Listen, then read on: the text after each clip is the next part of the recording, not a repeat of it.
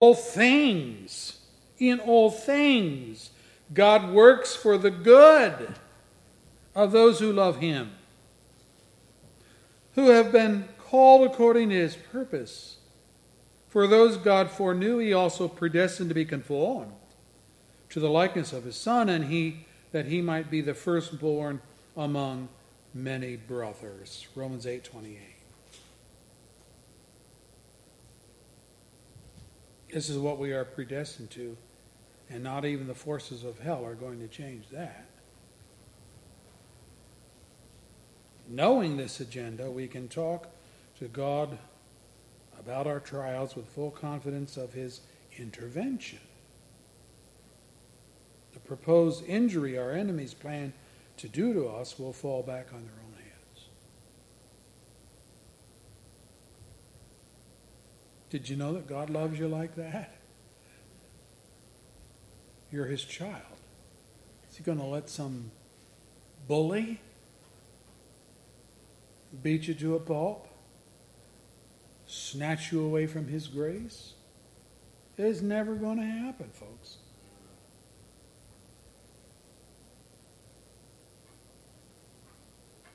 Oh, and one more thing, one more lesson.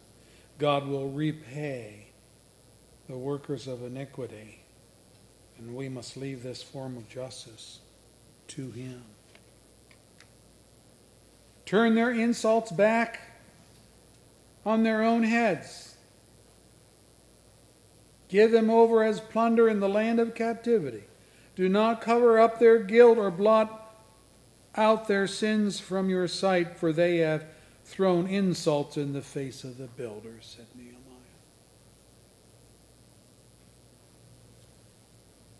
The New Testament principle states it this way.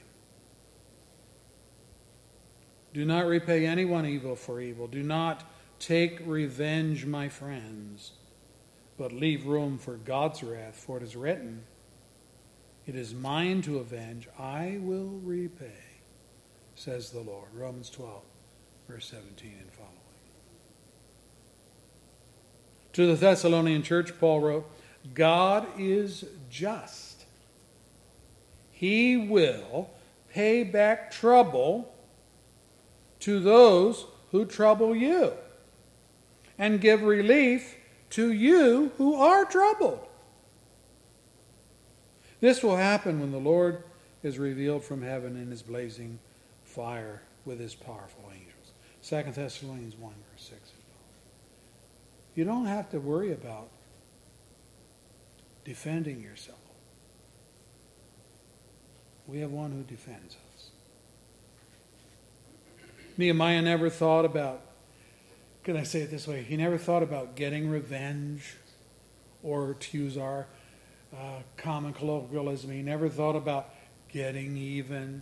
People talk about that. No, he was too preoccupied with better things than to be swallowed up by malice and hatred. He left the vengeance to God, knowing that in God's wrath there is never any unrighteous anger or unjustified punishment. Psalm 98, verse 9, the Lord will judge the world in righteousness. It'll be the right way.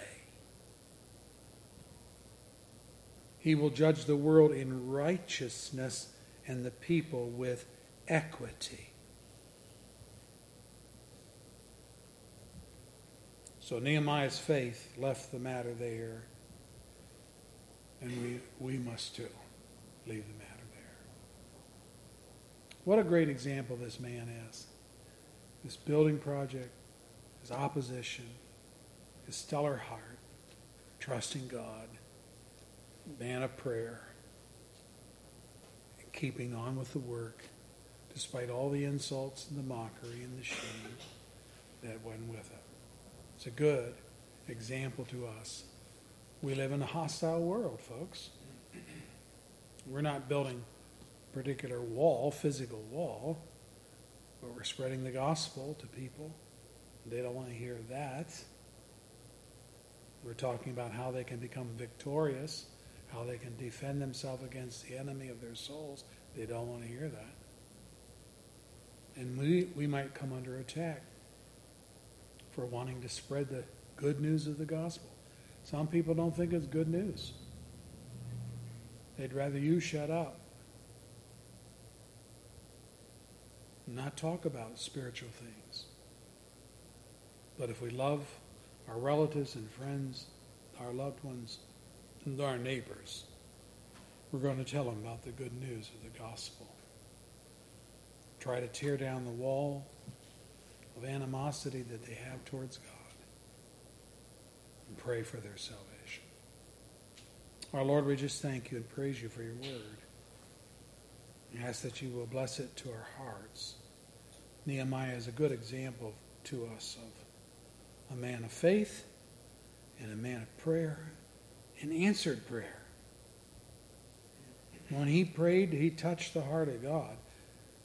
And that's what we need in our prayer life. That when we pray not selfishly, not ignorantly, but in faith and touch the heart of God. Help us now as we plan for our communion service. I ask that you will be with us in the next hour. In Christ's name. Amen. We'll take a 10-minute break and regather when you hear the music for our communion service.